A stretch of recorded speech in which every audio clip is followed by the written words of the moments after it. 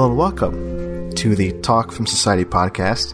My name is Marcelo Pico, the editor-in-chief of Talk Film Society, and your host for the Talk Film Society podcast. This is episode 66. We're back. We do these not regularly at all anymore. I think I mentioned that in the last episode, which, if you're keeping track, we did another episode of this back in March, where we talked South by Southwest, and now we're here. It's another special occasion. We're talking Mission Impossible Fallout, the new Christopher McQuarrie, Tom Cruise movie. And I have a special guest with me for this episode. It's Rocky Juarez from Talk Film Society. Hey, Rocky. Hey, brother. How you doing, man? I'm great. I'm amazing. Me too. We're both kind of buzzing right now. Yeah, we're recording this Monday night. What day is it? It's the 23rd. We just got out of the screening, not too long ago, about 2 hours ago now. Right? Right. Easily. We just went home, got grub, and now we're on the freaking computer talking about it. Yeah, we're here. That's the trouble with doing this so early. I mean, early in terms of having just seen it. I just saw it. Gave myself 2 hours. You know, we were getting ready for this, so I've had 2 hours just to let it sink in. But I feel like, man, this is just gonna be interesting. Us talking about it, but right off the bat, I'll say I felt the same way when I saw Rogue Nation. Back, was it 2-3 years ago now? And it's like, I had an impression of it when I first saw it, and then it just grew after that, after seeing it more and more times. And I feel, right off the bat, I'll say that about Fallout. I practically love it at this point, but I feel like I need to see it again and again to really, really appreciate it. But we will do our best to give our first impressions here on this episode. Okay, and so before we move on, we're first going to start out by going non-spoilery, okay? We're going to release this, the night we record it, so I'm sure by the time people listen to this part, they haven't seen it yet, so we'll talk for a bit, non-spoilers, and then, maybe 10, 20 minutes later, we'll go deep spoilers, and once you've seen the movie, you can dive right in and hear our thoughts about every little detail. So, yeah. So that's the episode. That's talk about Fallout. So, in general, let's start there. Okay, Rocky. In general, Mission Impossible Fallout, what did you think? I think it's pretty much pitch perfect. It's a great sequel to the franchise. It's phenomenal entertainment. I think it's good enough to stand on its own. I think if you've never dove into the Mission Impossible movies, you can watch this one and be like, hey, these are kind of cool, and then go backwards. I really hope that happens for people that are still skeptical or who still can't get around Tom Cruise being an action dude or whatever. No matter the situation, the film is rock and roll, man. It just doesn't really let up. It's never boring. It does fun things in each and every action set piece. They still have the ability to just make your gut sink with some of these sequences. I don't know if that's the ultimate point of all of it, is to make people faint in the audience, but there's a lot of stuff that will make you just gasp. I mean, these stunts are incredible, and so just in general, I mean, I'm raving about it. It's fantastic. It's got elements of Ronin. It's got elements of just all the other past Mission Impossible movies, which I think we should get into in a second. But man, it's a great time at the movies. I mean, I'm not kidding when I say that I had a smile on my face from pretty much front to back. I was smiling the whole time, or I was just oh my goodness, look at this, this is crazy. I giggled several times, out loud, and half of it is disguising nervousness, and the other half is I'm that entertained right now. I'm so stoked right now to be here in the theater just watching this film with these people. It's incredible. Good job. Oh, I mean, we saw it in a packed house at this press screening, with some press and then a lot of normal moviegoers, and everybody pretty much ate it up from beginning to end. Oh yeah, there was a lot of love for that one. It's so well crafted, so well put together, and Yeah, I'm with you. Like pretty much every single action sequence, I was on the edge of my seat.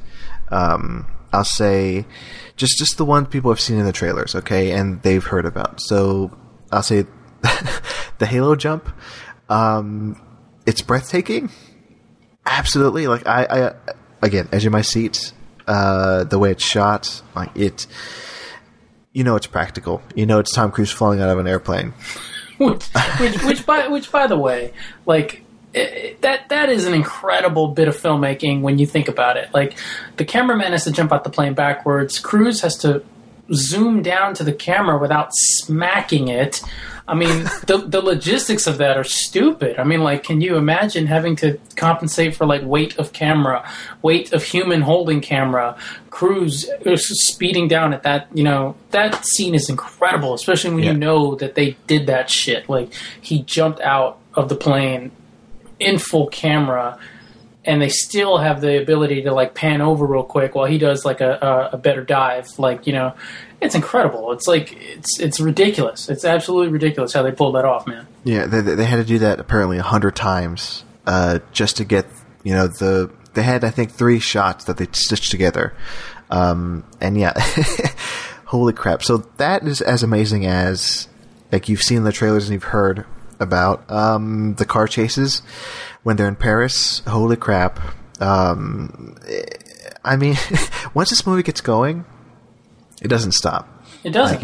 And every set piece is very well done, but then the moments in between are just kind of like ratcheting up the tension for the next one, and it's just never stale. It's like even when there's dialogue scenes, there's really funny moments, but then there's like they keep it going, man. They just keep the damn thing going. There's never really a wasted scene. And you're going to look at the runtime and be like, like 2.5, I don't know about that. It doesn't feel like a 2.5 hour movie at all. This thing moves at a wonderful clip, and you're just into it, Yeah, and of course another huge sequence of the helicopter chase, and again, edge of my seat. I want to see, because we saw it in a regular screen, on a regular screen, right? Right. And they're playing this in IMAX and in other big, high premium screens. I want to see it on one of those. And that's another recommendation I have. See it first, yeah. See it on as big screen as possible. I would say the biggest and loudest. I would say biggest and loudest, because in the Paris sequence, Macquarie does the really smart thing of dropping out the score. So it's nothing but the audio of the chase itself, and you get this it's again. I brought up Ronin earlier, but that's the first thing that came to mind. You get this amazing, just visceral sense of these engines are going at way too fast into oncoming traffic. Just everything feels horribly dangerous when you don't have a score cheating and telling you how to feel. It's incredible. Very, very well done shit. Yeah. So that's all the action. The action is superb. It's as fantastic as you've heard. There have been comparisons to Fury Road. And I'd say let's not go that far. My thing is this: I understand those comparisons. I do, because a lot of the stuff is not. It's kind of enhanced with CG at times, but 90% of it's pretty much practical. I mean, these guys are really pulling that shit off, and the same can be said for Fury Road. There is some CG in that film, don't get me wrong, but a lot of that is real cars being flipped and real stuntmen going bonkers. So I do get the comparison, but it is kind of apples and oranges. We're talking two different animals. They operate differently. They're both awesome. I don't think it's really an apt comparison. You know what I mean? No. I think it's the closest comparison as far as balls to the wall action, but they are so far removed from each other as far as tone and even structure is concerned. So, stunt work maybe, but that's as far as we're going. In general, and the overall, if you want to generalize action movies, this is one of the best in the last few years. Yes, and you could say Fury Road is one that may be the best over the last few years. But right. In that category, in terms of action movies, it's also one of the best. Fallout is.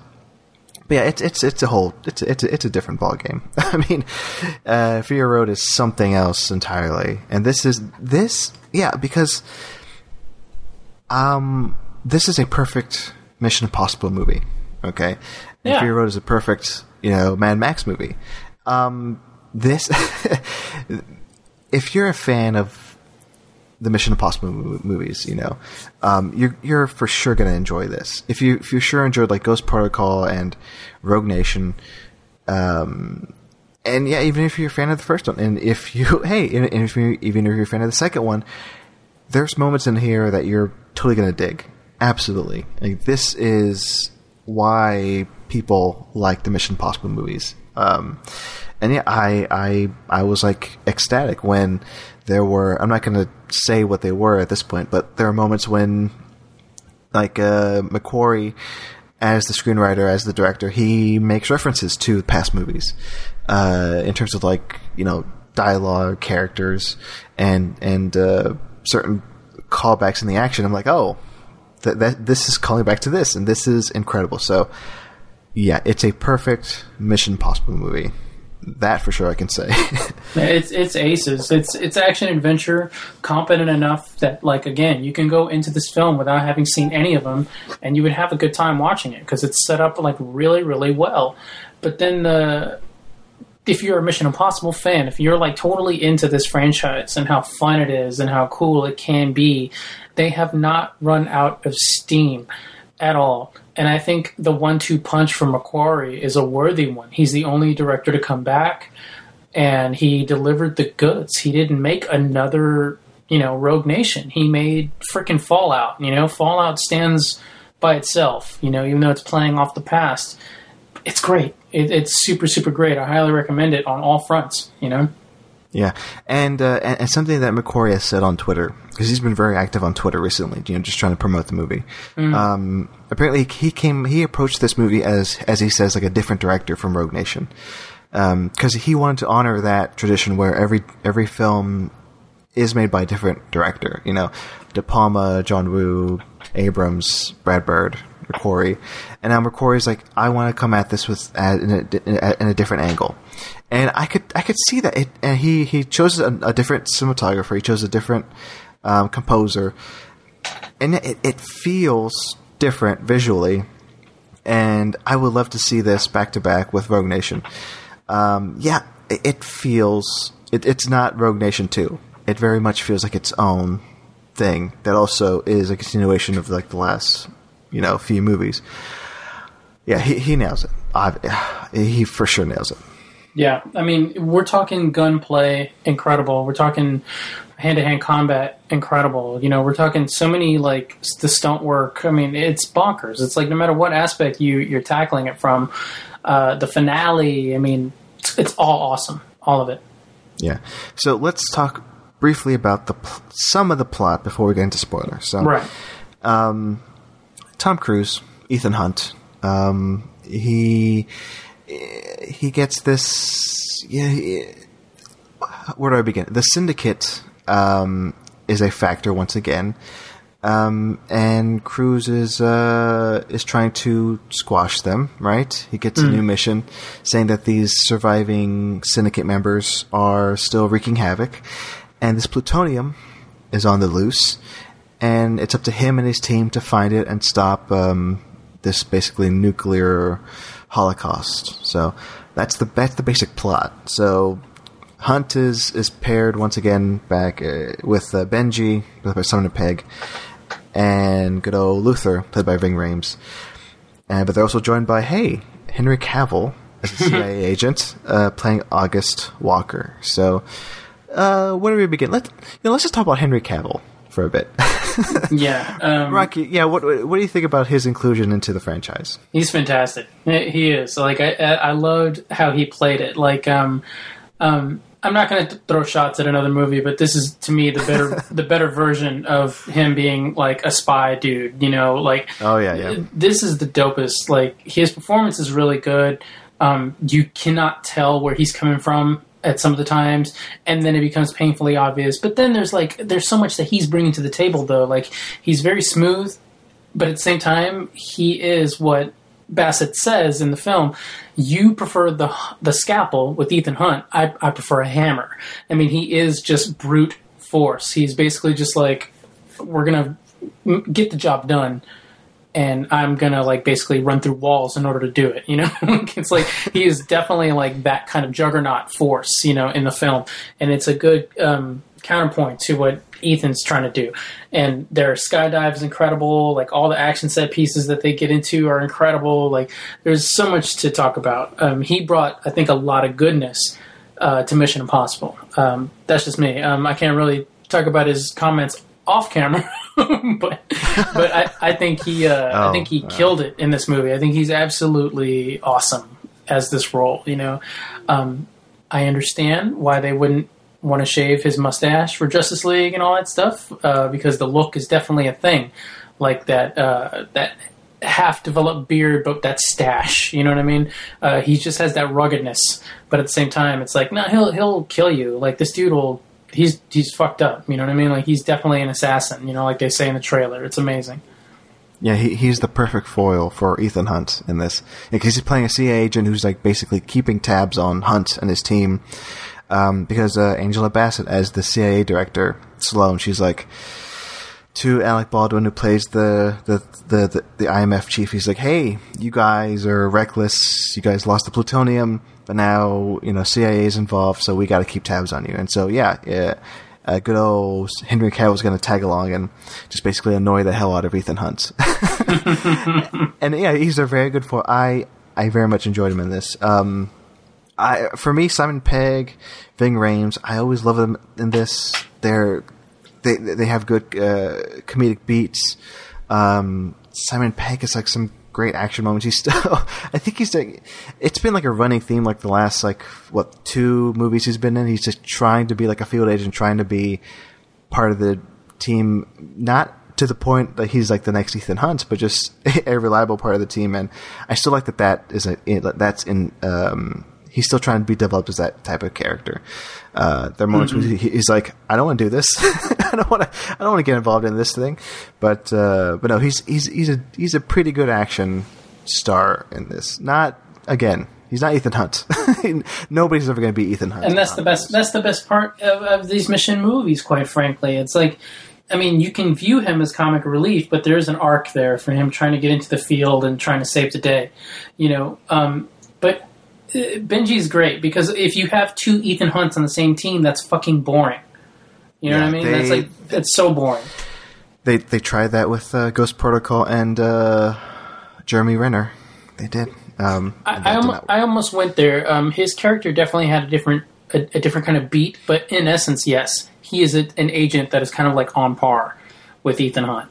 So it's whatever. I still love Ghost Protocol. I like all the mission movies, quite frankly. I think they're all really, really cool. But that's not lost on me that they kind of just were like, let's just throw another Hunt in there, you know, kind of thing. You know? But whatever. That's why I like Benji. That's why I like Ving Rhames. They're all different. Luther's different. Benji's different. You know. Oh yeah. And Ving Rhames has moments in this that I'm glad they gave him some good comedic moments, some good actual he's integral to the plot, and he has some emotional moments too. So, dude, Ving Rhames had a huge laugh off of a point. He literally just pointed at somebody, pointed at himself, and the audience lost their minds. And, you know, and I'll let you get that joke yourself, you know, people watching. But that joke killed. It's like he, again, with just physical action, he delivered a lot. And like you just said, he's got some emotional scenes in this movie. He's got some real deal, like I'm here for Ethan Hunt. Because I got Arby meats in my bloodstream. No, I mean, all kidding aside, he's got some funny ass lines. He kills. It's such a treat to have him back again. I think as Luther coming back. Absolutely. So let's talk about the main villain. Not to spoil things, but yes, he is. I mean, people have seen the trailers. You know what's going on. The main villain from Rogue Nation returns, Sean Harris playing Solomon Lane, and yeah, I think I like him a lot more in this than in Rogue Nation. I think I can say that because he has like a beard. He's like, it's been 2 years since he got captured in Rogue Nation, and he's just more ragged, and he's just out. I mean, it's not a spoiler. He's just out to get Ethan Hunt at this point, and I believe it.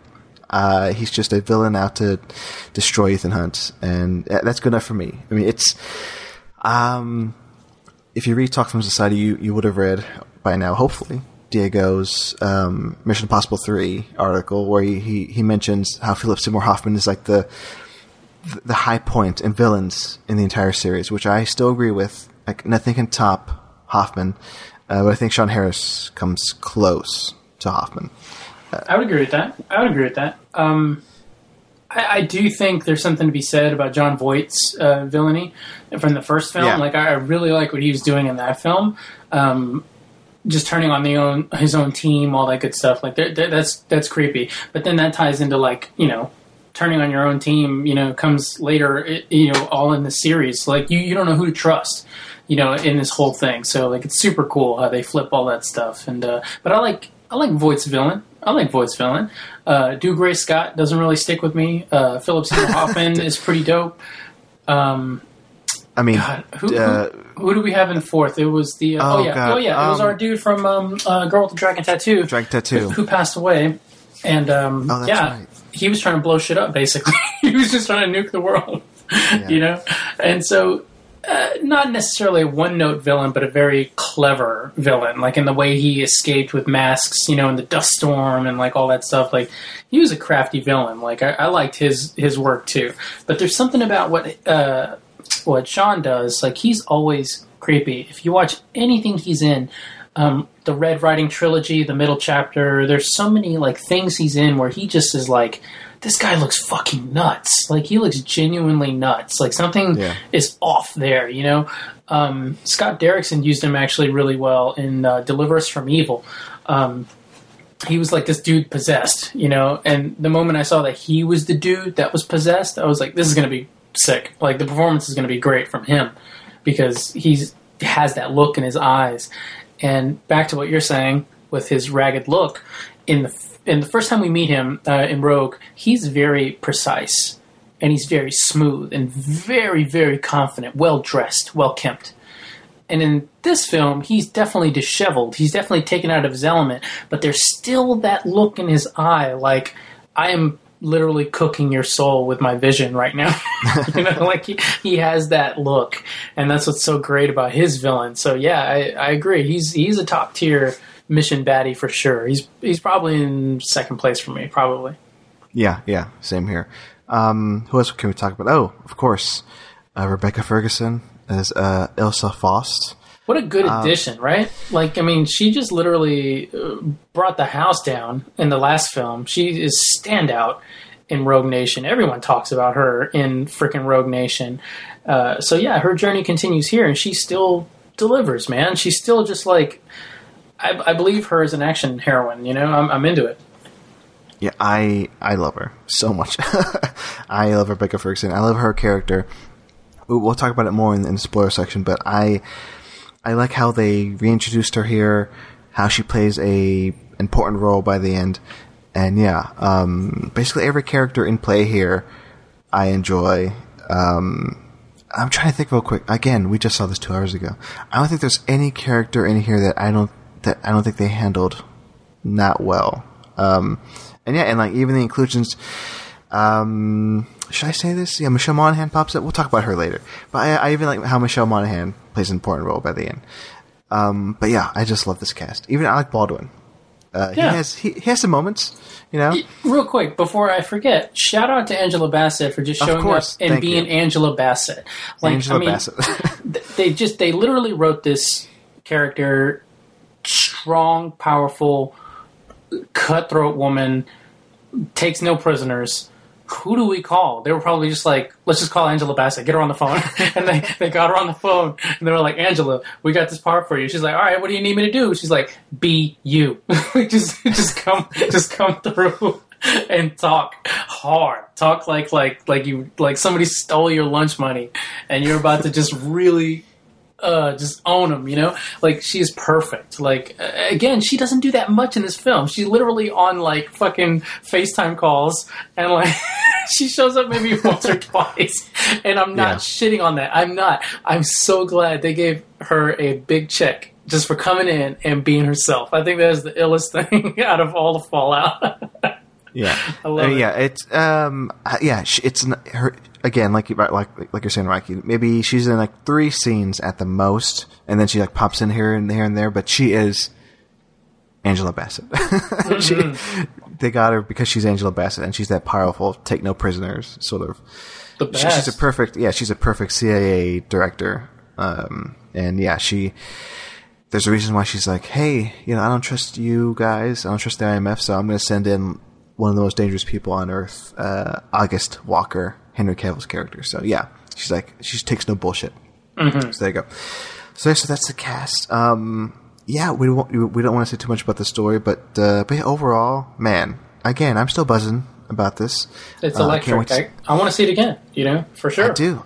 I'm dying to see it again. I want to see it in IMAX, because I hear in IMAX, apparently, they do that thing they haven't done since Ghost Protocol, where they expand the aspect ratio to make it bigger.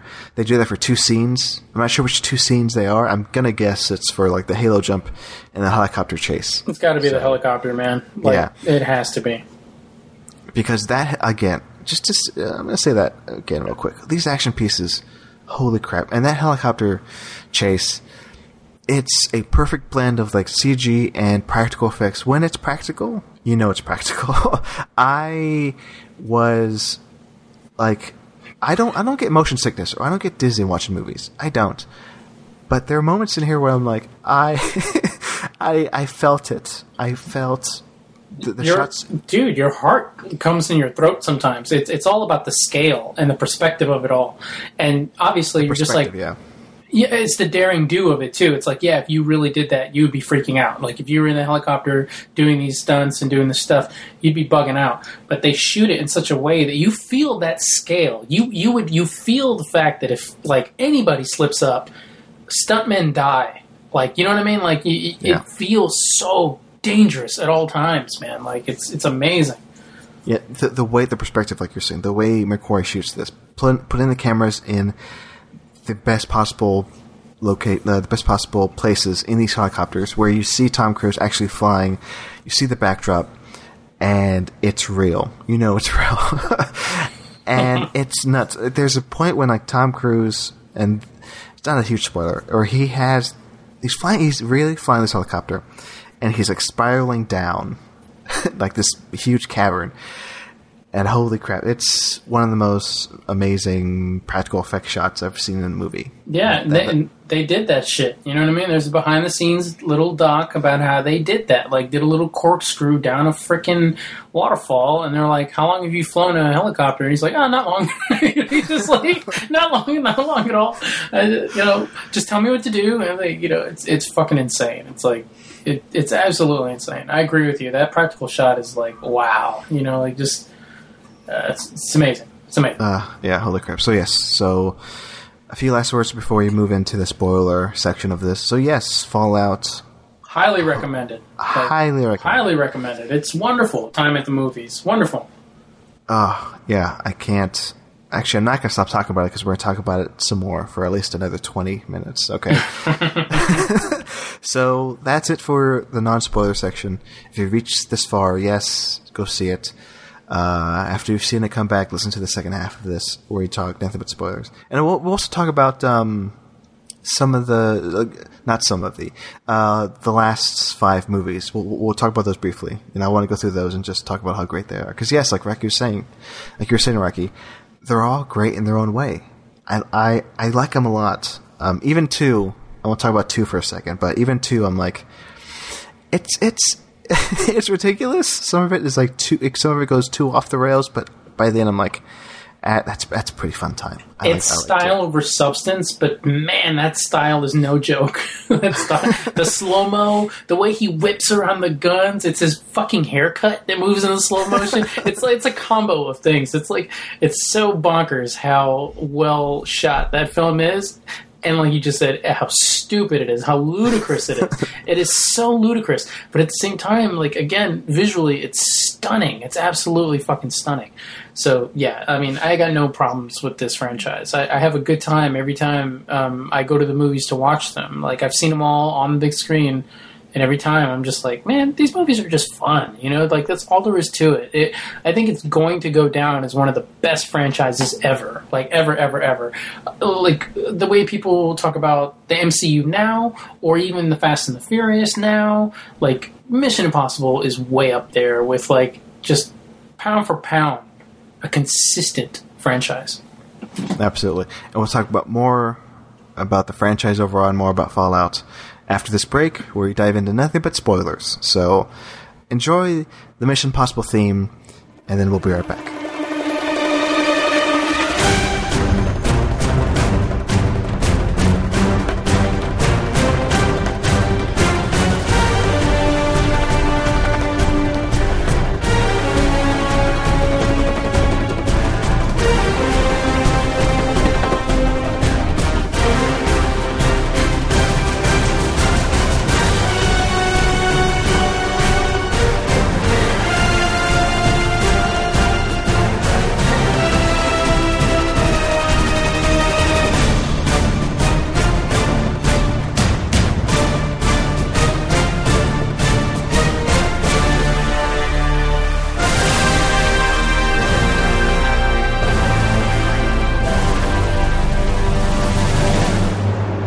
And we're back.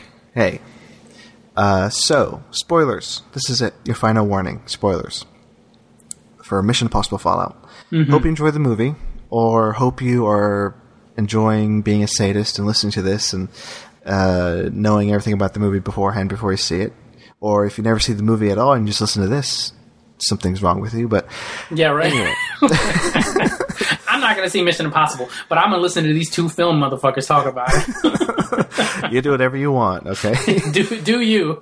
Do you? So, let's talk about the spoilers. So, let me just start by saying, I like that Rogue Nation and Fallout, both in their own way, deal with Ethan Hunt and what makes him tick, right? I don't want to rank these movies right now, because when it came out of Rogue Nation, I still thought it was like maybe not the best, but it had potential to be the best. But then after like a few viewings, like I said at the beginning of this podcast, it's hard to process this when I've just seen it. After seeing Rogue Nation initially, I'm like, not the best, but it's good. Then seeing it again and again, I'm like, oh yeah, it's the best. It took some time for me to come around to it and say it's the best. I don't know where Fallout is. I don't want to say where I put it. It's definitely up there. But the reason why I love it now, the reason why I may love it even more later on, is because it deals, like Rogue Nation, it deals with Ethan Hunt and what makes him tick and what makes him a good guy. And you see that in the beginning. He is a good guy because he cares about the individual. All right. It's like, it's kind of, what's the word? It's maybe too melodramatic, maybe too on the nose, but Ethan Hunt is a good guy. Yeah, he's a hero. He's a hero. He is in essence a hero. It's like he's the star of the film, yes. Tom Cruise is obviously one of the most recognizable names ever, but at the end of the day, the character he's playing, Ethan Hunt, is a hero, and he is going to look out for the greater good. And moments like that where he takes care of, He basically sacrifices the goddamn mission to save his friends or to save people that aren't his friends. You know what I mean? Just human life in general, he's trying to save. Even though he does shit that breaks human life, in half. But, at the end of the day, it's only when he's pushed. It's only when people rush him that he has to just learn him something. Yeah, so it's because he saves Luther's life. He chooses Luther over the plutonium in the beginning that really sets things off. And I think that's a great way to start the movie. And then that theme of him not sacrificing enough, would have him possibly lose out on everything, possibly possibly kill millions of people because he saved one life. Right. That's what he's dealing with. So that fades into, that cuts into the next scene where you see, Italy get nuked. Yeah, you see Italy get nuked. You see all these people basically die on screen, and I'm like, holy shit, they're going here. That is ballsy. But then we get the wonderful fake out. And the part that I knew when they were totally pulling our chain is when Ethan played the good cop, bad cop moment when he tried to rush the dude Yeah. and Luther has to hold him back. He's like, Ethan, we're not like this. You know what I mean? Don't beat him up. You know, like that's when I knew. I was just like, holy fucking shit. They're about to do Mission Impossible 1. They literally created a set. And they're going to not rope-a-dope, that's the wrong term. Sorry, that's a stupid boxing term. They're going to just sucker this guy, like have him spill all the info and then move the plot forward from there.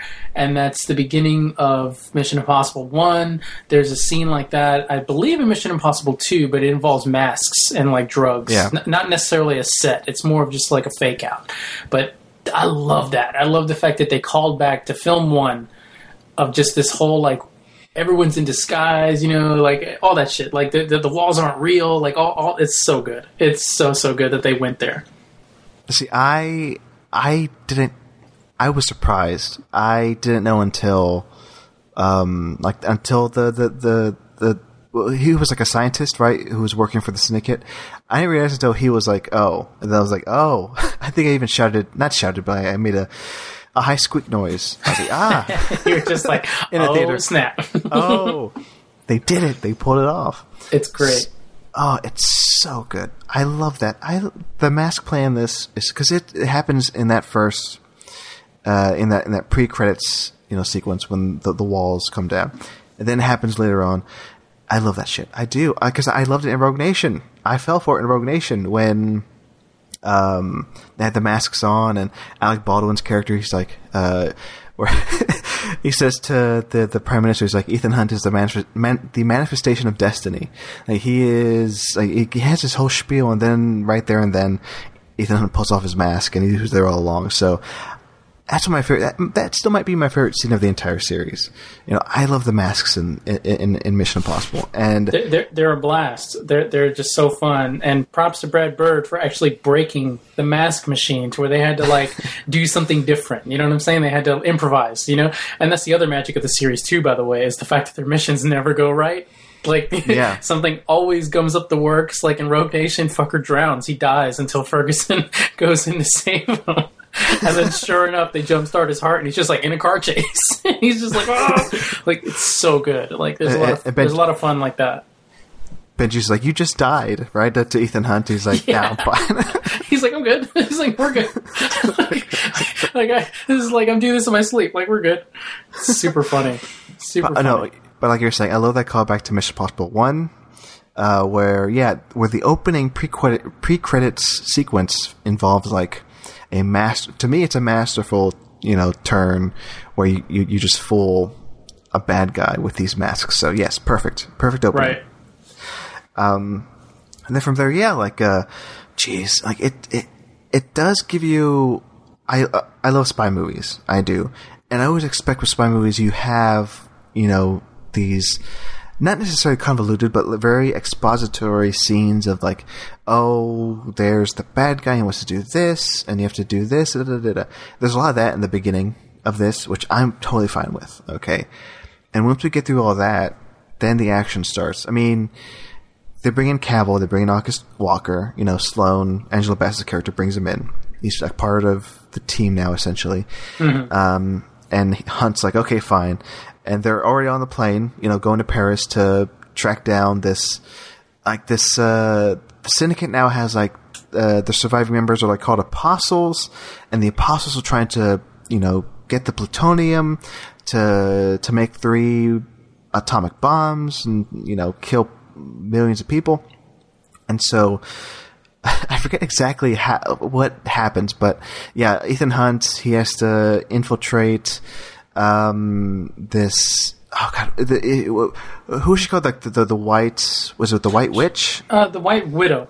White Widow, yes. Which, by the way, another callback to Mission Impossible 1. She's related to Max, and Max was like, was she the Fence or I forget? She was trying to steal information. The Knock List, I believe. Yeah, she was the Fence. Yeah. Okay, so like she's introduced in that film, and she has that one line of like, "You are an enigma." You know, she's like so fascinated by Ethan Hunt, like it probably even turned on by him the way she looks at him. You know, and then the callback is there, clear as day. She even says that like during her like charity fundraising thing when Hunt walks into the room, she basically says the exact same line Max says to him in the back of that limo when they escape. You know, the first film. You know, for trying to access the fake knock list. And the feds rush in, you know what I mean? Really good stuff. Really good callbacks on that stuff, for sure. I love it. But they have to infiltrate that spot, but to do so, they got to skydive in there. Am I right? Is that? Yes, yeah. So that's it. So yeah, they have to meet up with the White Widow. In like their plan is to because like she's going to meet somebody and they're going to pretend to be that person using a mask. But before all that, they have to jump into the location. Here's where here's when they do the Halo jump, where Henry Cavill and Tom Cruise jump out of an airplane. And it's I mean, Rocky, this sequence we were talking about earlier, but let's talk about it. So I love that this character August Walker, like we just met the guy. He's supposed to be a stone cold killer, but he is a little shit. Yeah, he's kind of a bully. He's kind of like a. It's hard to explain. A little shit is well said. Yeah, because Cruise is like, listen, like we're about to jump out of an airplane at a high altitude. So that's what it's called. Like the Halo is called like high altitude, low open. I think that's what it stands for. So they're up so high that there's no oxygen. And Tom Cruise is like, Hunt's like, hey, you know, make sure you have your oxygen on, you idiot. Because if not, then you're just going to die up here. So they're about to jump. It's funny how clumsy he is. You know, it's weird. It's like he's such a like. He's not a dumbass, but at the same time, that moment was such a funny thing. It's like, yeah, you need to breathe up there. It's like it's such an oddballs moment, but maybe he did that shit on purpose. You know what I'm saying? Like to fuck with Ethan Hunt, which is great possibly. When you think about it. You know what I mean? Like absolutely great. Trying to get into Ethan's head. You know. Yeah. Try to get into his head. Hunt's hesitant because like there's a thunderstorm right below them because they're so high up there above the clouds. But then Henry Cavill just jumps anyway, and they get struck by fucking lightning. Right, like as they're diving down, he literally says like, "What's the matter, Hunt? You afraid of a little lightning?" And he can't even finish lightning when they get fucking hit. Like, and everything goes fritzy. Like. It actually knocks Cavill unconscious. Cruise is falling, trying to get his gear to work again, and once it does, he finally sees Walker's dumbass like falling, and so he has to basically, you know, skydive to him, try to wake him up, put his oxygen into his oxygen. He's doing so much, and of course, the whole time it's like. You're about to deploy. Pull to shoot. Pull to shoot. You know, like everything's like getting super dangerously close to the last like second. It's so good. It's electric. We've seen Halo jumps, you know, in cinema before, but this one's like a fun one. This was definitely a super fun, and it doesn't go as smooth as you think it would go, kind of thing. You know, and it was wonderful. It was like super good. You know, it's a good way to set. I think the tone for the film because you're just kind of like, oh man, like if this whole thing's gonna be like this is gonna be dope, and it was. You know, everything was last second, you know, super brutal, like incredible, just wonderfully paced. It's a perfect opening because it's the first big opening action set piece. Is a Halo jump, and then we go into a bathroom fight. Oh, okay. Let's talk about the bathroom fight. So yeah, I don't want to run through the whole thing. Let's just like jump to like the big moments. So the next big moment is them trying to, you know, get the guy who's about to meet the White Widow. They're trying to be him and put on that face and be this guy, but things don't go as planned, obviously. So they fight it out with this guy. That bathroom fight. It's that, and here is when we see like the infamous shot of Henry Cavill pumping his fists into what? How would you describe that? Pumping his fists into fists. No, I always took that sequence as just like it even in the trailer, it was just like all right, here we go. Like that's what it means to me. It's just like all right, like this is gonna be a fight. like straight up. Like none of us are walking away until one of us is dead. That's what it means to me. It means just straight up, like, I'm coming in, here we go. Like, fists are up, I'm walking at you, it's gonna happen. Like, that's what's going on, and that's it. Like, end of story. And the best part about that whole sequence, man, is we know, just from his attitude and just from the few action beats in that moment, we know Cavill is capable. I mean, even though he's kind of a dick, we know that he's capable of holding his own in a fight. We know from previous films that Ethan Hunt can hold his own in fights. We know that he's like the shit. That dude that they try to go up against brought the goods. Like, he was one of the worst little bad guys to ever, like, show up in any like franchise, not franchise, but any Mission Impossible movie. Like, he was such a standout little villain because he did not go down quietly. That dude was like fucking brutal, like from front to back. Just like he was hardcore. He was giving them so many problems. Like, I mean, he basically knocked out Henry Cavill. Dude, and they were putting it on him. They flipped him through the glass. They were using like plumbing, like, you know, it was insane, like that fight, you know, just lots of violence in that fight. But the dude held his own. Like, it should have been a moment where these two dudes took over, we're on to the next scene. Hell no. Like, they ran across a dude that was a problem. Like, from the moment go, he was a problem. Like, they tried to subdue him, and the second they tried to subdue him, it went south. Like, it did not go well. And I think that's going to stand out as one of the cooler action beats of the film, especially when he's standing up. Like, he just knocked out Cavill, and he's standing up like, let's go, Cruz! Like, let's go! And you're just like, motherfucker, man, we're supposed to take you out. Like, this isn't supposed to go like this. It's so good. It's like, you could see the frustration on Hunt. He's just like, all right, you know, like, this is going to be a day. You know what I mean? This is not going to be as smooth as we thought it was going to go. You know, this sucks. Wonderful. I love it. It goes back to what we said earlier, where, like, these missions do not go as planned. Like, they had a plan to going in, but everything just falls apart. They just have to improvise. It's a little moment, I think, after the fight. And then, like, Ilsa Faust has an introduction where she saves Ethan Hunt's life. I love that. Basically kills this guy before this guy kills Hunt. And then at this point, the little machine that they're going to make the mask with, like, it's broken. The guy's dead. Yeah. He says why can't you make somebody says, why can't you make a face mask? And Hunt goes, I need a face. The guy has no face. It's been shot off.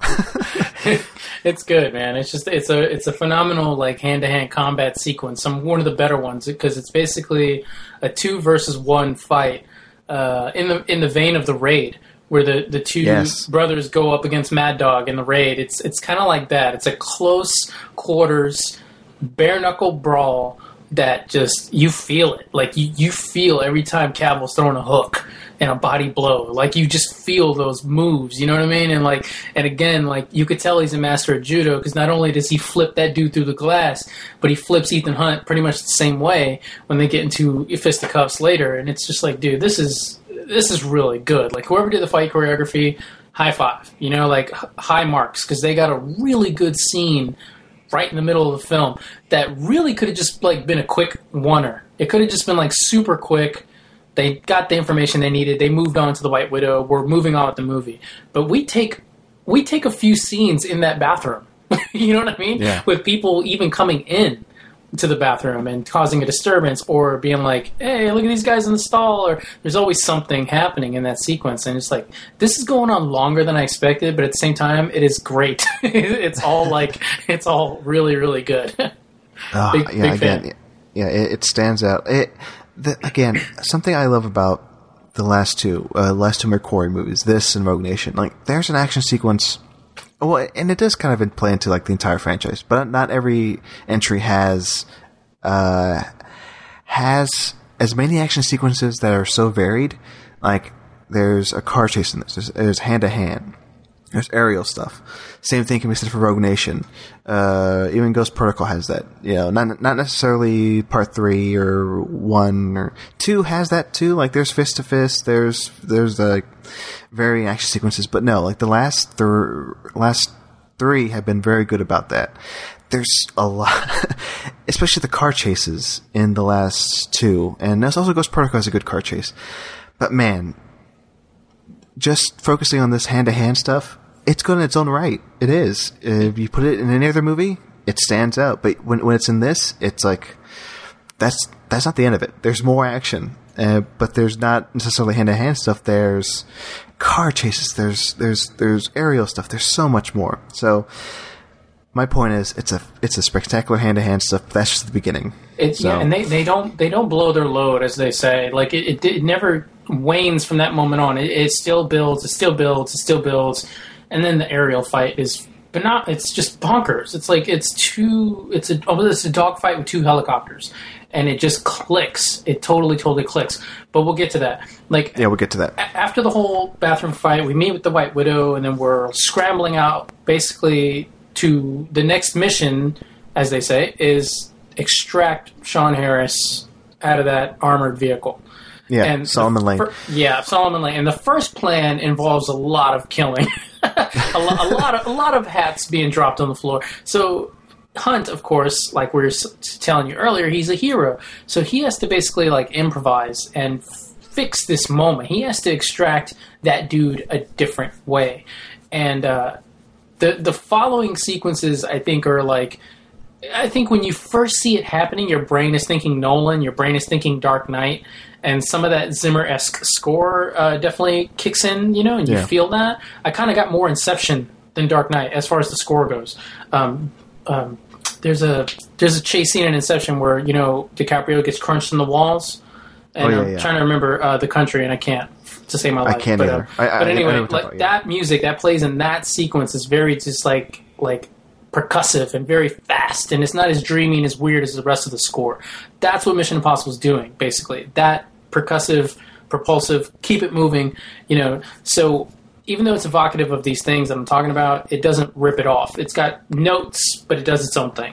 And so Hunt, what do? He has to change the plan. He has to knock the car into the water so he can get him out of the water and then get out of Paris.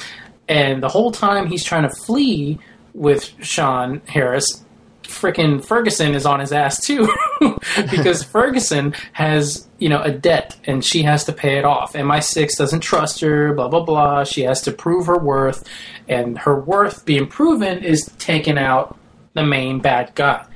And so that obviously comes into conflict because they're trying to figure out, where the bombs are going to go off, and we need all the information we can get out of this guy, and you're trying to kill him. So he's running from fucking all kinds of people, like whether it's the Widow, whether it's Ferguson, or the actual police of France. Like, he's running from like everybody. And that sequence is so awesome, man. The motorcycle stuff, the going against traffic, everything. It felt like all the best parts of the Matrix Reloaded freeway chase, but at the same time, it felt like a Mission Impossible movie. And I only say that because I'm reminded of Trinity on the bike.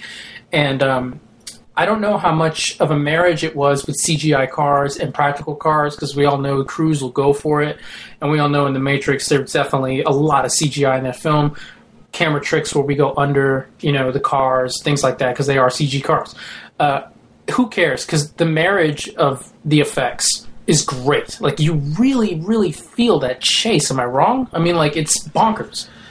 I mean, this whole... I think I can put it in, like...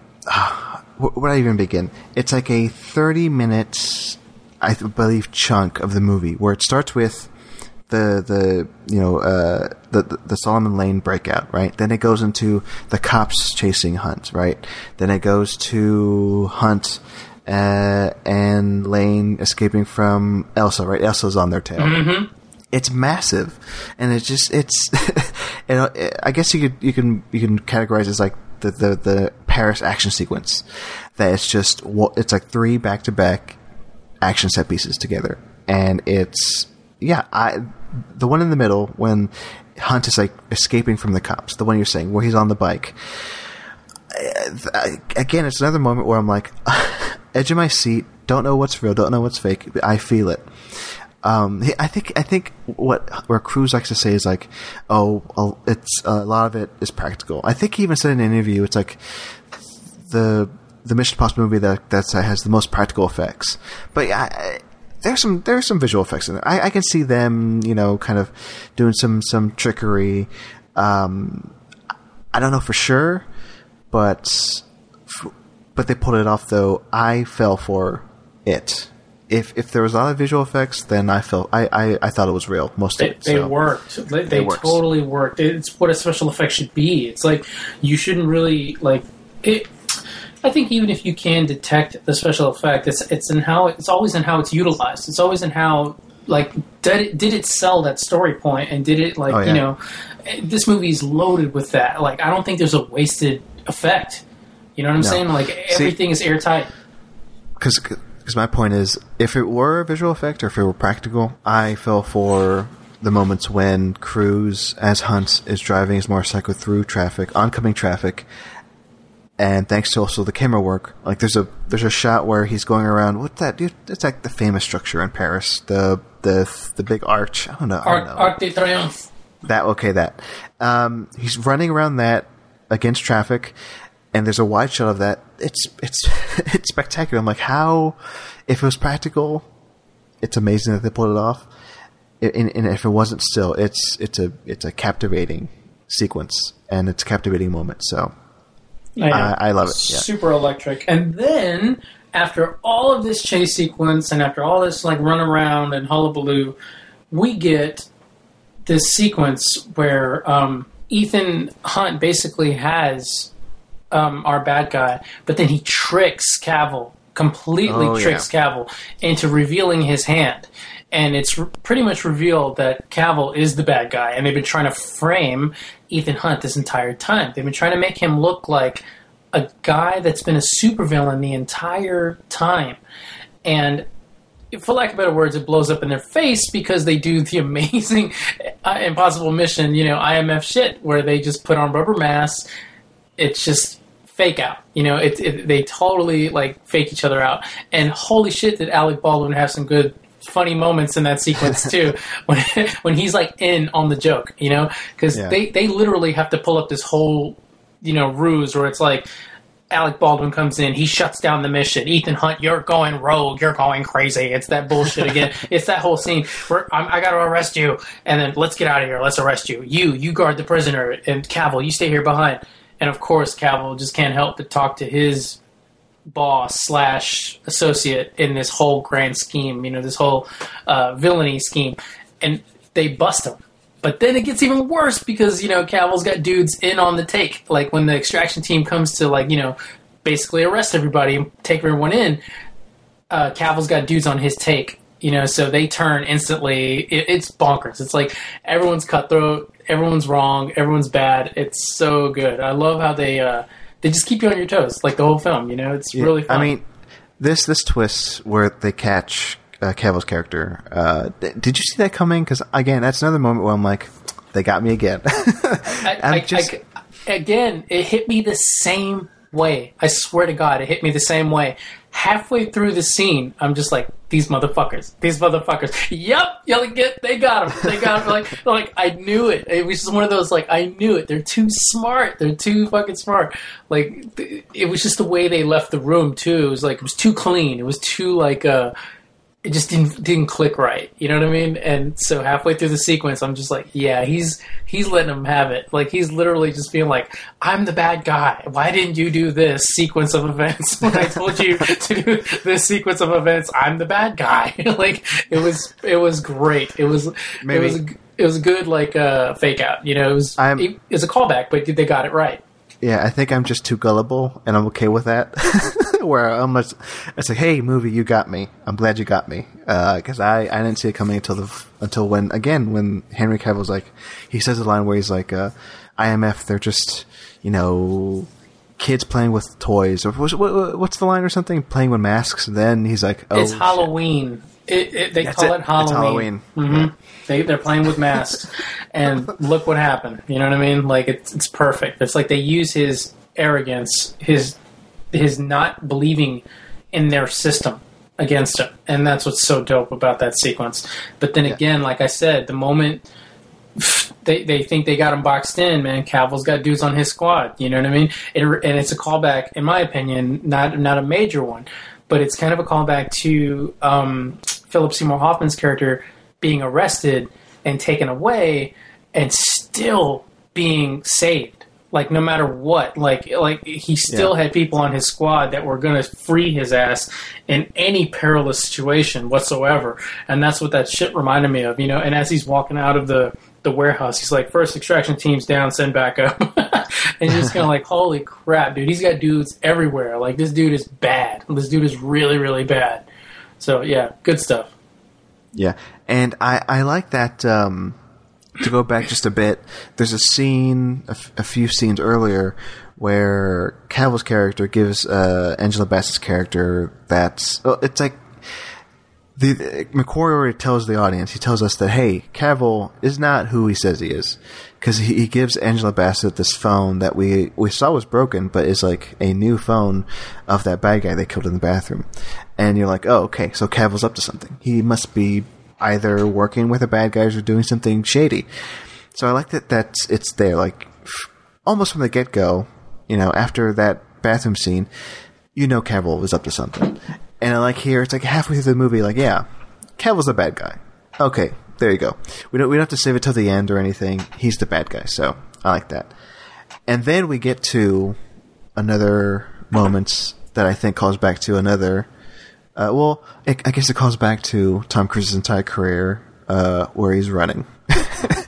The running sequence where he's running through. He's still in Paris, right? He's running through Paris or London. He's in London now. Yeah, right? we're in London now. Yes, they've taken him to London. They're going to do the plutonium Solomon Lane switch in London. So they're in London now. Cavill's getting away. And good old Ethan Hunt. Yeah, I think this is a major callback to Mission Impossible 3, where it's the same thing, where Benji is telling Ethan Hunt where to go, because Benji's on the GPS and he's like tracking the signal, and Hunt is going, you know, through these cathedrals. The bad guys are chasing him, and he's trying to corner Henry Cavill's character, and it's stellar work. It's funny. We need to talk about that bit where he walks into that funeral. Okay? Yeah. Like, that bit is crazy because, like, he walks into a funeral and it's super awkward because he's being chased and everyone's obviously, like, you know, dressed in black, somber, sad. And he's, like, acting like he's looking for his seat kind of moment, you know? He's like, what am I doing? Like, I'm just kind of walking through this place. And then he eventually apologizes, runs out the place, and they just, like, run with him, and the chase sequence continues. Did you see the size of that coffin? I did not. They were at a kid's funeral, bro. Like, no. That made me, like, I was dying inside. I was like, this is so dark. This joke is so fucking dark. I cannot believe it's in this movie. I'm laughing. I'm going to hell. This is great. Like, this is, like, super, super funny. Like, again, when you rewatch that movie, look at the size of that coffin. That joke is hilarious. That joke is super hilarious. Like, but, yeah, anyway, go ahead. Holy crap. But no, I love it. I love that, well, not the fact that we're in a kid's funeral, but I love the fact that this is, it is, much like a lot of this movie, it has those callbacks to the original movies. Well, not the original, the past movies in the franchise, and it just ups it. And that we see. Okay, we have to cut to this. We see the moment where Cruise breaks his ankle doing the jump. It's where he's jumping. Yeah, they kept it in the film. They kept it in the jump from building to building. I think they kept. I don't think they kept the break, but they for sure kept the moment where after he broke his foot. Well, if nobody knows, yeah, I think they did keep the break. Like, I'm being serious. Like, I think it's in the trailer and it's definitely in the final film. Like, I think they kept the break on both cuts.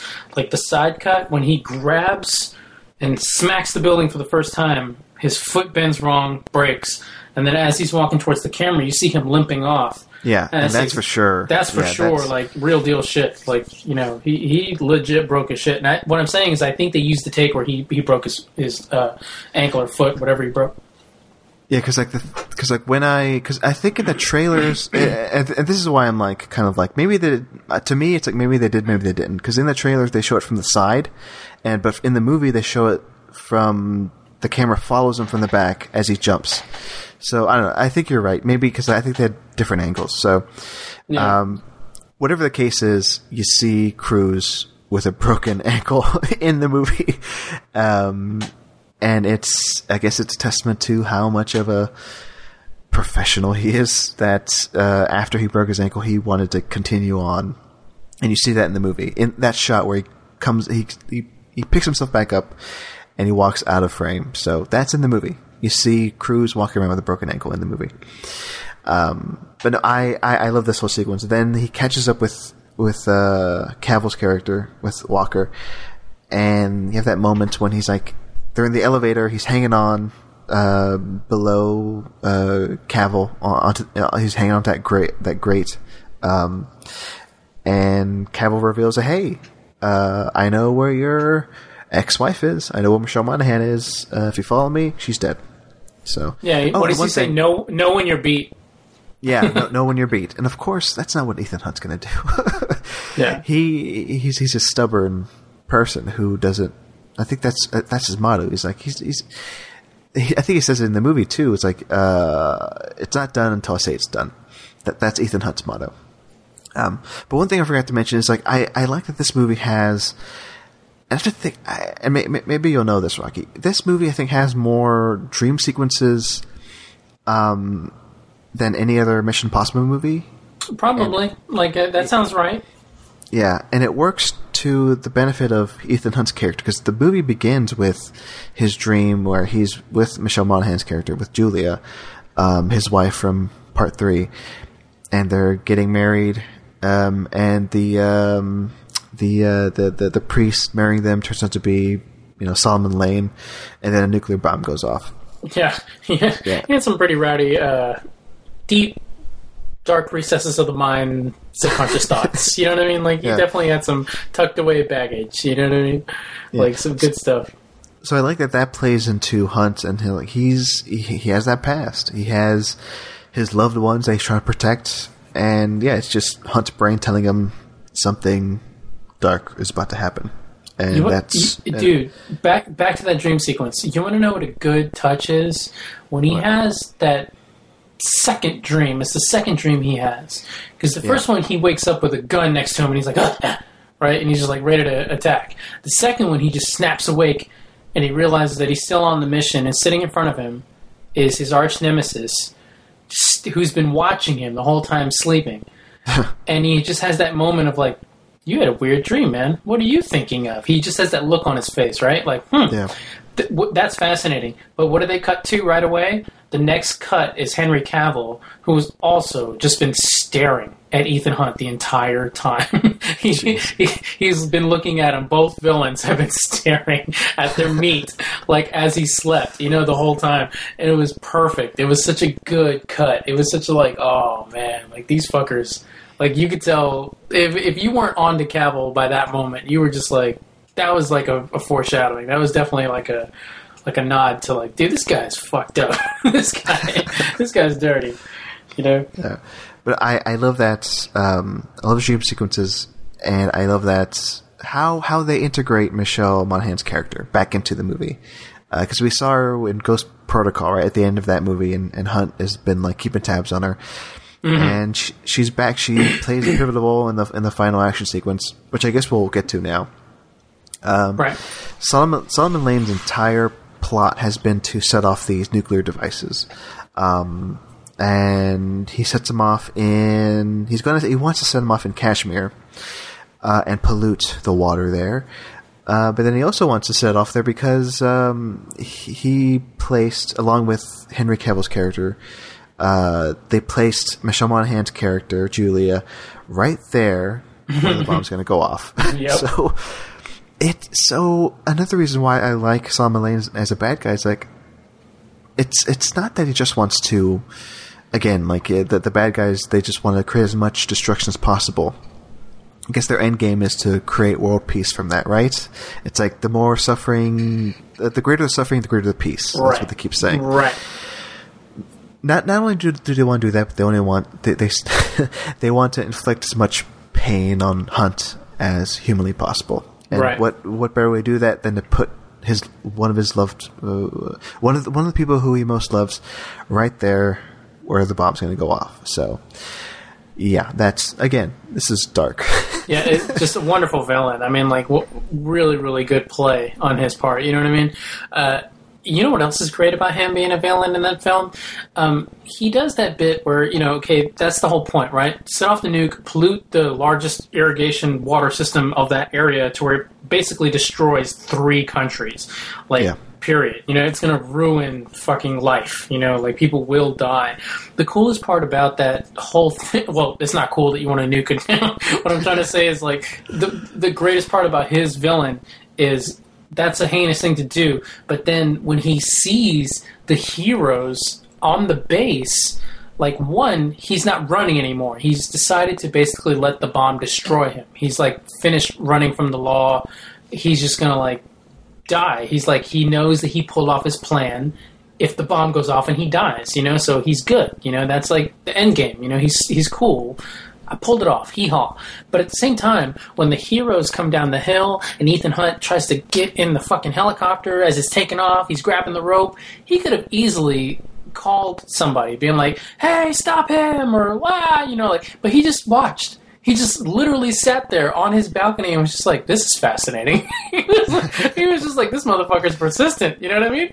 But he was just like, whatever, like, they're not going to win, And he just like, oh man, I love that. I really love the fact that he didn't radio cavil, nothing. Like, absolutely nothing. He was just like, like, let's see how this plays out. You know what I mean? Like, let's see how this goes. And the only time I'm actually going to take action is when they notice me, like when Ferguson, is actually rushing, to try to save the day. It's amazing. It's like really good shit, like all throughout that whole movie. I mean, he was a creepy bad guy, So we're in the final action sequence where this is, again, another moment where I don't normally have vertigo, ever, in life or watching movies, but when Cruise hangs on to that helicopter, it's another moment. Well, yeah, it's like the Halo jump we talked about earlier, and also even the car chase is like, what's real, what's practical.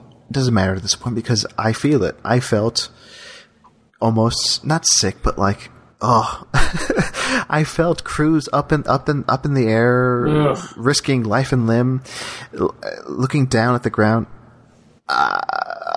Again, this is an incredible sequence where I almost lost my shit. It's incredible for a lot of reasons. I mean, like, it's the stunt work of the helicopters is incredible, but you still get those, which, by the way, it reminded me of the first Mission Impossible when he's, clinging onto the helicopters inside the train, so there's some callbacks in a subtle way, but it's still just way more open-ended than that. It's not just lazy, you know what I mean? At all. The dogfight between those two helicopters is insane. It's like, and the stuff that Cruise is doing where he's dangling from the rope and he actually fucks up the first time, like trying to hop over to the I don't know, the landing feet of the helicopter, whatever you would call that, the bar that, the 2 bars. He tries to grab one and he slips down that rope and you just feel it. Like somebody audibly behind us was like, okay, like he literally was like, like affected by it, and I felt it too. I mean, I definitely, like, it's in the trailer.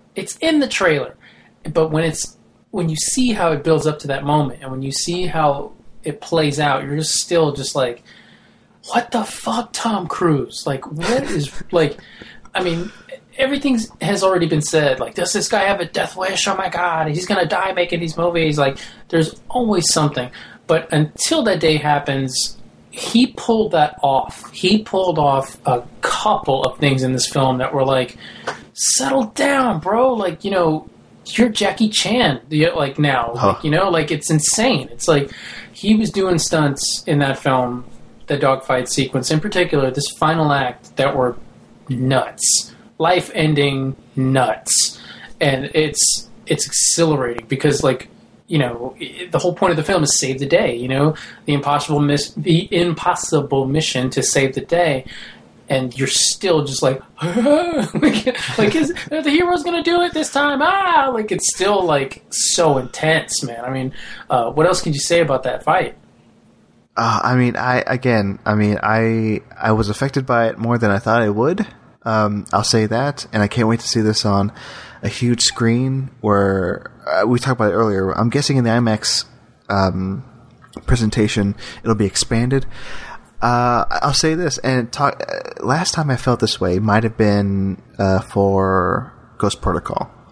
When I saw it in IMAX, they had like the expanded aspect ratio. It was full screen whenever Cruise was climbing the Burj Khalifa, right? That sequence, similar to this, Cruise is basically risking life and limb to film this movie. And you feel it. You feel every step he takes, every slip up, quote unquote slip up in the movie. And yeah, you're like, is he going to make it? Is the lead of this movie going to survive? And that doesn't happen too often. So yeah, Tom Cruise pulls it off. One of the most dedicated. That's why I love these movies. One reason why I love these movies. He's just so dedicated. That's Cruise. He's like, I want to do the craziest shit. I want to make the best movies.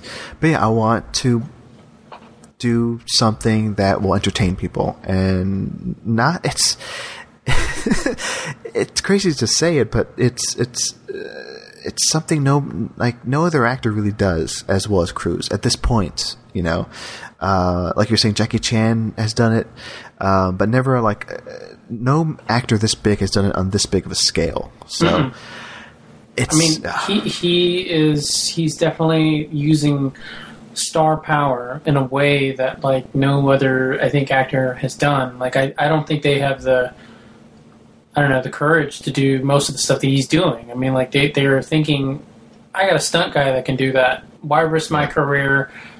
Whatever excuse, whatever they want to say, and not that it's an excuse. It's actually very smart. It's like Cruise. I get it. Like you think deep down inside that you can do it, and look, you are doing it. But I'm not that person. You know what I'm saying? Like, I mean, there's probably actors out there that are like, I'm not risking my life for that shit. Like, you know what I mean? Like, no, like hell no.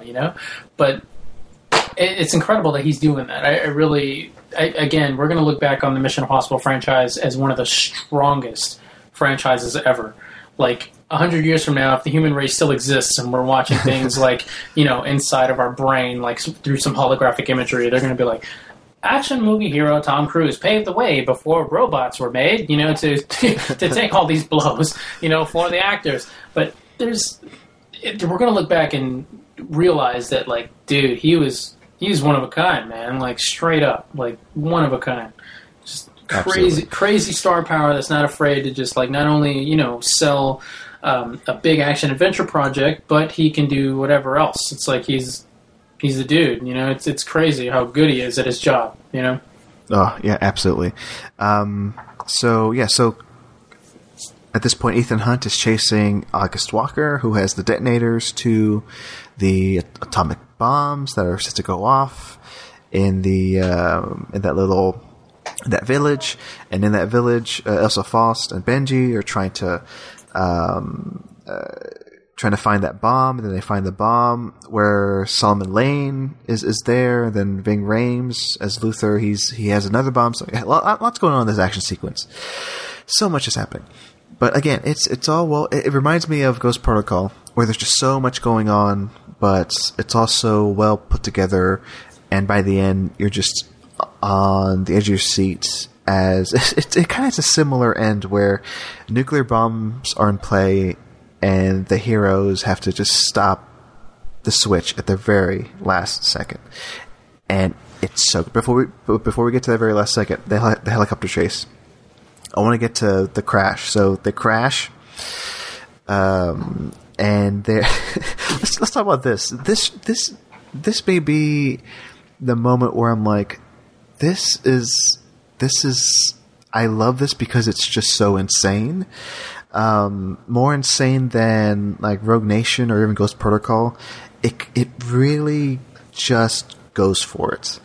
Yeah. A level of insanity that I haven't seen in a Mission Impossible movie in a long time. Maybe not since 2 is where I'd put this, but in the best way possible. Because, okay, Rocky, talk about the helicopter crashes. It's so bonkers because like it's a chase at first. Like Hunt is trying to chase Cavill, so at his disposal he's got like a weight underneath his helicopter. It's the rope he climbed up, plus it's got like a package, I guess. What was that, by the way? Actually, now that I'm saying this out loud, it was like it's maybe like a care packages or something. I don't know. Yeah, it seemed like relief package, I guess, since they were a hospital place. Yeah, it was probably full of medical supplies, which they fucked up. Thanks a lot, Ethan Hunt. But anyway, like that sequence is great because it involves like it's basically like a wrecking ball in a weird way. It's just dangling its huge package, and he tries to drop it on top of them, which he fails, and he gives up his cover. Which, by the way, leads me to one of the best moments when the helicopters are side by side, and Cavill's looking at him like, I cannot believe you are up there. Like, I cannot believe I'm looking at you. And then it cuts to Cruise being like, yeah, that's right. He's just like, that's right. And the funniest part about that is how persistent he is, but also like how bad he is at flying the helicopter. I think that's like really funny and like needs to be pointed out, because when he gets in that helicopter, it is very clear that he's either one, never ever flown a helicopter in his life, or barely had any training. And if he had training, it wasn't for that kind of helicopter. And so he looks at the fucking controller. He's like, all right, what do we got? We got airspeed here. He's like on the fly, like a nuke is about to go off. And he's like on the fly learning how to fly a helicopter. It's legit funny. It's like super, super funny. So all that's happening. We got the wrecking ball with the supply kind of deal, which isn't a wrecking ball. I shouldn't even say that. It's a bad term because wrecking balls wreck. This thing was more of like a drop thing. But then the ships, like Cavill busts out this huge gun. I couldn't even tell you what it is, but it had tracer bullets, so you can see them flying past the helicopter every time he tried to take it out. And he gets Hunt a few times, and which leads to his engine failing. The oil overheats. It starts to heat up. But the whole time he's trying to ram Cavill, like with this helicopter. Like it's that desperate. Like he has no other plan but to just ram the copter and hope that he gets the key off the cadaver or whatever. You know what I mean? And so he rams into him, and from there, I love this follow-up sequence, because like after they crash into each other, they both eat shit. They tumble like crazy. The blades of the helicopter, they all fly off. So they're basically just like the shells of the chopper, for lack of better words. There's no more tail. Yeah. There's just the body, I guess you could say, of the chopper. And then Hunt is on the bottom of or on the precipice, basically, of this mountain. And Cavill's fucking helicopter cage starts to roll towards him, like this huge, terrible Indiana Jones boulder starts to come at him. And he has no choice, but to just get rammed by it. And they just go over the edge, down the mountain, literally down the side of the mountain, and get stuck in between it thanks to the rocks squeezing together. It's bonkers. It's absolutely bonkers, which, by the way, there's an action sequence in Paris earlier, like we were discussing, where they were in an armored car together, in a big old van together, and they get stuck together inside two walls, and they have to kick through the windshield in order to get out of there and, to make it on foot. That's kind of a foreshadowing to this shit that happens in the chase with the chopper. Both massive vehicles get stuck in between two rock formations. It's amazing how they did that. And then it just keeps going from there, where they're just dangling for their lives off these helicopters that should have killed them, in the crash. They're barely hanging on. And then, the best part, Cavill gets a little oil in his face. It burns him profusely. So he basically kind of becomes Two-Face in a weird way. Yeah. He kind of embraces this amazing villain role in the finale, not until the very, very end. And that's pretty dope. He's a villain the whole time, but I think visually he becomes something new. He becomes something really crazy. But I love the fact that they both crash. They both land on a flat enough surface to where they can fight, and have a scene. But I love the fact that when they both face each other, they are wounded. Like, they're both just like, Hunt is limping. He can barely keep it together. This dude's got half his face burned off thanks to hot oil. And they both are just like, oh, here it goes. And they just fight each other. But it's more of like, I mean, it's definitely a high stakes fight. But both actors really sell that. I'm fucking tired, man. Like, like I'm really tired. Like, it's amazing. It's so amazing. And then what happens after that, Pico? What goes down? I mean, well yeah. Here's where I wanted this from the moment that Henry Cavill was cast in the Mission Impossible movie. I was like, finally, we'll have a villain for Cruise that could go toe to toe with Ethan Hunt. And this is the fight I wanted. They're fighting on top of this cliff where, well, they go from hanging, they're fighting, then they hang from the rope that's like clinging onto the cliff, and the helicopter carcasses, one carcass is like hanging off the cliff. They're fighting, and this is where another moment. I think I did this maybe three or four or five times in the movie where I just exclaimed in joy when Hunt realizes, "Hey, I'm hanging off this cliff." Cavill is like, "Grab it onto me. I'm just going to start rock climbing." Yeah, a clear nod to MIT, nod to Mission Impossible 2. Yes, sir. Where rock climbing plays a huge important. Rock climbing saves the world.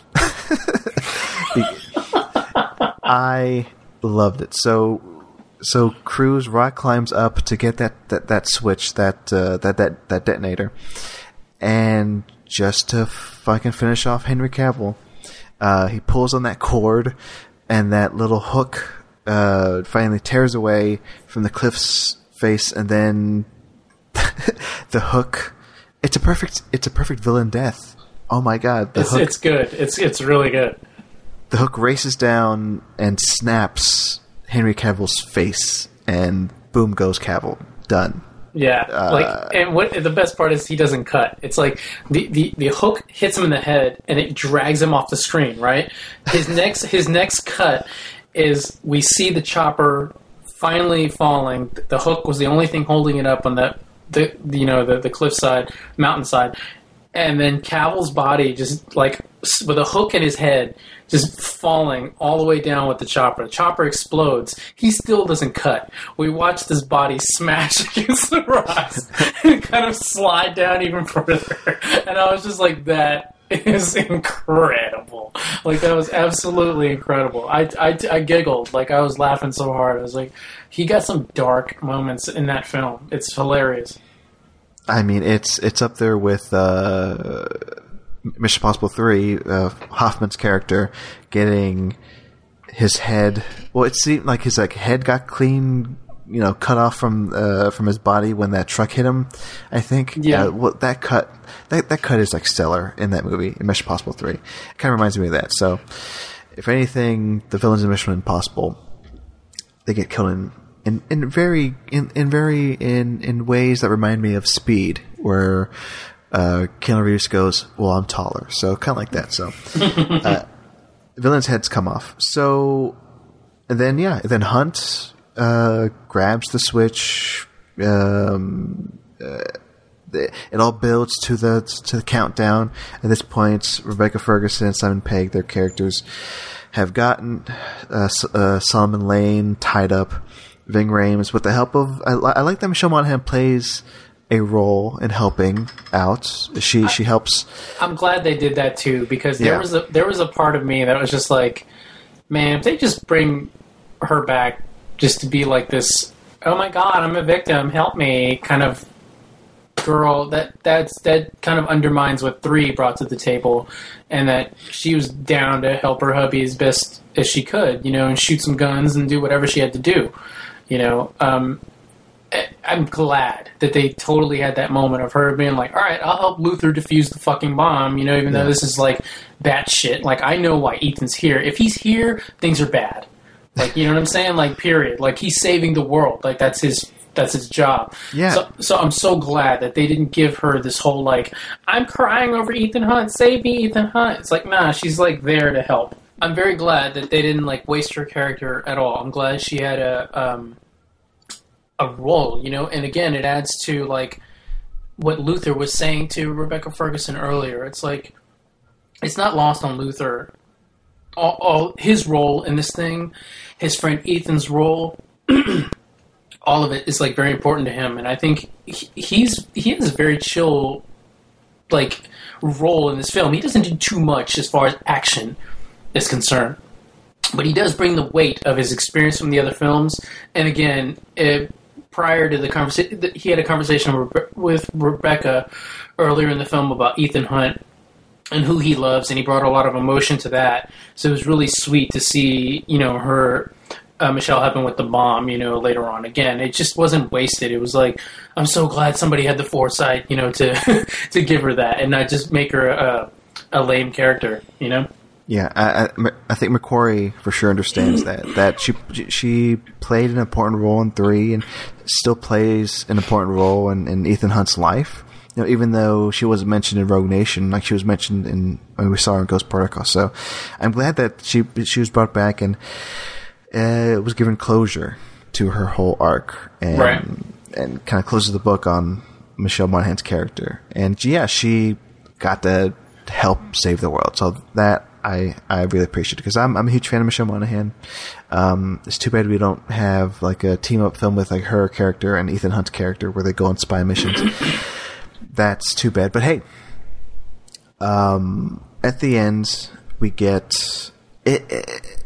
It's a solid ending. I don't think it's as it's not that it leaves me wanting more. It's just that I feel, and this is just my, we've been praising this movie for the last like 90 minutes. I have to criticize it for a tiny bit, Rocky. Go ahead. I kind of wish there was like an extra scene or something at the end to give us a bit more closure, because like we end with Ethan Hunt on the bed, and yeah, like it's a very emotional speech that Michelle Monaghan's character gives to Ethan Hunt, how she's a survivor, she's living a better life now, she's happy where she is, and Ethan Hunt should be happy where she is. Like, they're both doing what they need to do in their life. Emotional moment. I love that.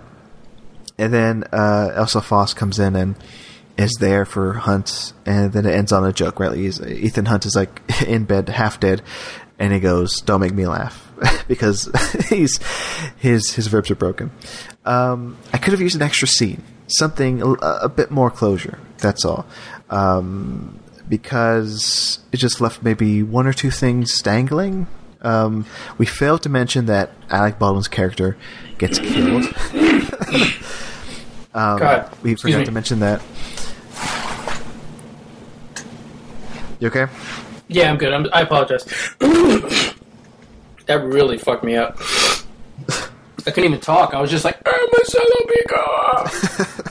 but please, go ahead. I didn't mean to interrupt you. Go ahead and finish what you were saying about Alec. Start over if you have to. I'm sorry. All right. Let's start with Alec Baldwin. One thing we forgot to mention was Alec Baldwin's character gets killed off. Right. So that kind of left me going, what's going to happen with the IMF now? Who's in charge? You know, maybe... Because I think that's how they ended Ghost Protocol and Rogue Nation. Like, they went back to IMF and they kind of found closure there. So, yeah, I like the ending, but maybe you could have used like another scene where we see where they might go in the future after this. So, but that's it. You know, maybe Hunt will be the leader of the IMF, and he's got a new team under his belt. See, that's like as in, like, you know, he's chilling in the background and somebody else takes over. You know. See, like that, I could see that happening in the next movie. Maybe that's what they're setting up to. Alec Baldwin, as much as I like him, no, I do like him. Yeah, and he gets like some great moments. It's interesting how they kill off his character. I have to think there has to be a purpose for that. Like you said, like he may be in the next movie. It may finally be the movie where Tom Cruise is like, okay, this is it. I'll do one more. Yeah, I got 6 of these under my belt. I'll give you one more stunt, but somebody else has to take this over, you know? He can finally say, let's give this to somebody else. I don't know who it would be. What actor currently working is up to Tom Cruise level in terms of like putting himself on screen. I don't know, maybe Michael Fassbender or somebody. But I don't know. What's Missy Elliott doing? Let's make her an action hero. Perfect. Switch it up. But switch it up. Yeah, why not? Come on. I mean, have you seen those Super Bowl commercials? She was great in those. But it's interesting where they leave it. I guess it depends on how well because like right now it's people are gonna love this movie. It's gonna be a hit. I mean, I'm sorry, like, it's gonna be a hit. There's no way. I mean, there's just no way. I mean, Rogue Nation was definitely received very, very well. I think McQuarrie coming back is definitely a treat for a lot of people, especially when they realize that they're going to continue the story. But again, at the same time, it's like it kind of does its own thing. You know, it's entertaining enough to where like it can just flow on its own. It's going to be a hit. I mean, the word of mouth is already ridiculous. Everyone that we love and know in the film community, definitely that has seen it, like us, we're lucky enough to catch it a little early. Man, like, we're all freaking out. I don't think anybody has come out and said, I don't like this. Like, flat out. Like, I just don't like this, and here's why. Like, nobody's complained about it. Everybody's just happy as shit. You know what I mean? Yeah. I hope it has to be a huge hit. I hope we see another one. I'm interested to see where it's going to go. Maybe McQuarrie will come back, do a third one, maybe call it quits after that, and then we'll see where the series goes after that. So I don't know. It's interesting. I don't want to think that far ahead though, but it's interesting. That's where the ending leaves me. I'm interested to see what happens next. So if anything, that's positive. So I don't care what they do next. I mean, like, they have 6 films of very, very, very goodwill under their belt. Like, they can really fuck up the next one, and I'd be like, well, they had a good run, you know. But I wouldn't be too angry about it. I'd be like, man, they gave us 6 fun movies, man. Like, very, very fun movies. So I think it's going to have to be as radical a shift as Crystal Skull was.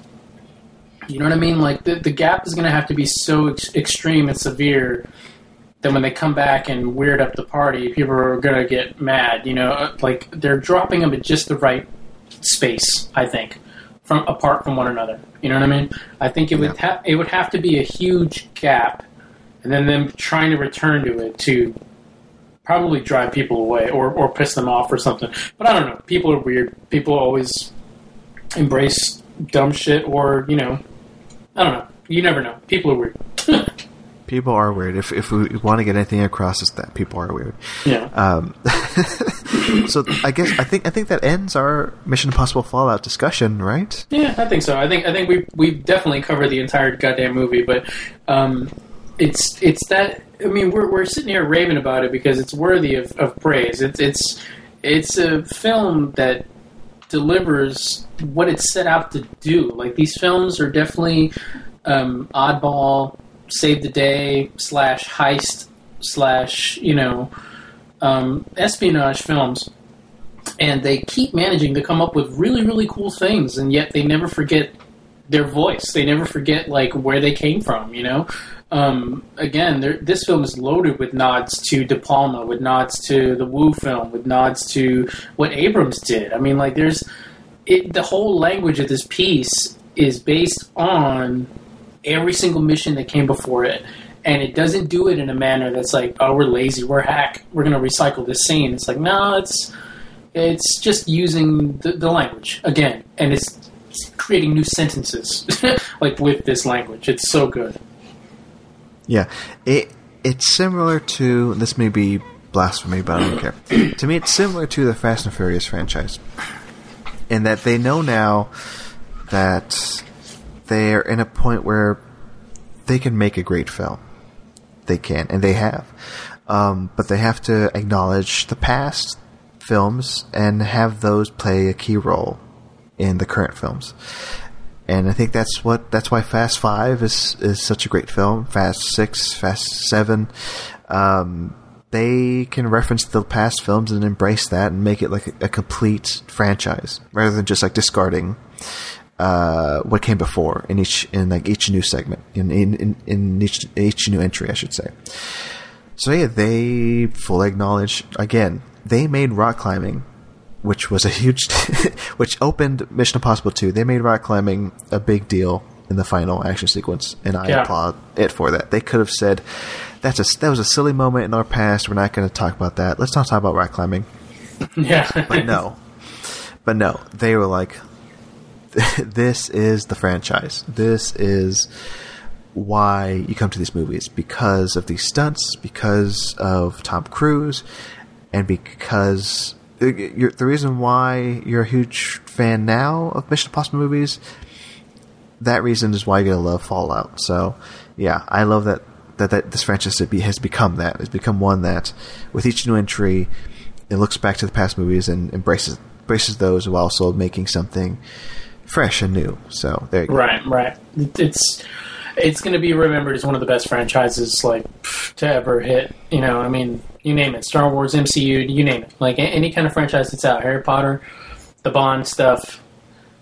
Cruise landed a big fish. He landed a really big fish with the Mission Impossible license, and look what they did with it. I mean, look what they've done with it. Like, it's insane. Like, absolutely insane. I mean, 22 years later, and we're here, and it's this might, for me, again, like I said earlier, I don't want to rank these. If this isn't the best one, it's close to the best one, and they're 6 movies in, and 22 years later, so yeah, it's something else. Holy crap! Yeah, highly recommended. Basically, I mean, if you couldn't tell from our energy in this thing, it's highly recommended. It's just fantastic. I mean, McQuarrie delivered the goods. He still has the weird sensibilities in his chase sequences, which I love. He always brings something fresh and new, and again, weird. Like, there's always something like oddballs that happens, in his chase scenes. So I always love that, man. And so McQuarrie is not lost in this thing. It's like you could still feel like his directing. He's not like, it doesn't feel like Cruise as a producer is taking over what this guy's doing. It's like he's still able to tell his story, and it fits in, I think, very well with all his other stuff, from Way of the Gun all the way up to this. It's amazing. Yeah, I mentioned this on Twitter after I saw this. I truly believe Chris McQuarrie understands Tom Cruise better than any other writer-director. Like, if you watch Edge of Tomorrow, Jack Reacher, those movies, and his Mission Impossible movies, Ghost. McQuarrie did a Ghost rewrite on Ghost Protocol, and he also wrote, of course, Rogue Nation, Fallout. So McQuarrie understands Cruise like few directors do, and he puts Cruise's personality in these roles, and it works. I would really want to see another McQuarrie Mission Impossible movie with Cruise. I think it could work. I think they could pull it off too, for sure. It just has to be, you can't rush it. You really gotta you really gotta nail it, because if Rogue Nation and Fallout are the first 2 chapters, where do you go from there? And I say that as a realist. It's like, how do you kind of how do you expand on that? It's great, as is. It's great. Don't fuck with it. Is almost what I want to say. But at the same time, it's I love the marriage as well. I love McQuarrie and Cruise together. I think that they are killing it. They're absolutely killing it. Yeah. So that's where we leave it, folks. We tell you to go see Mission Impossible Fallout, and that's it. And also, hey, the Mission Impossible movies are great. Go rewatch those. There you go. That's it. Rocky, thank you for joining me. Yeah, man. Always a pleasure. Before we go, so that we covered everything, plugs. Where can the people listening find you online? Definitely on Twitter. I'm going to be on 2 podcasts pretty soon. Keanu Believe It, talking about Point Break with my man Sam. That's going to come out really soon. This is about to come out soon, so obviously it's going to be on Talk Film Society, so check out that. But I'm on Twitter, so ROCKIEWARANTZ, Rocky War Ants. Talk to me. There you go. As for me, Marcelo J. Pico on Twitter. Read up on Talk Film Society. We do good work. Hey, by the time this comes out, we're in the middle of Mission Impossible week. We have, by my count, at least 10 or 12 articles on Mission Impossible movies this week. Bonkers. So check all of that out, please. I've already read. I mentioned before Diego's article on Mission Impossible 3. That's great. Please read that. And I've read some that are coming out this week, and they're incredible. So please read those. And that's it for me. Rocky. Always a fun time. Yeah, man. Always the blast. Yeah, this went on for twice as long as I expected, but it was too fun to stop. Just like the movie. Just like the movie. We didn't go the length of the movie, thankfully, because that's 2 hours and 20 minutes, because I have to go to bed. And with that, Rocky, thank you. And folks listening, thanks for listening. And I don't know if I have a catchphrase. I'll just say, I'm not gonna, I was about to say my catchphrase for Hey What You Watching, but I'm not doing that anymore. No. I got it. Ready? Yeah. Mission accomplished!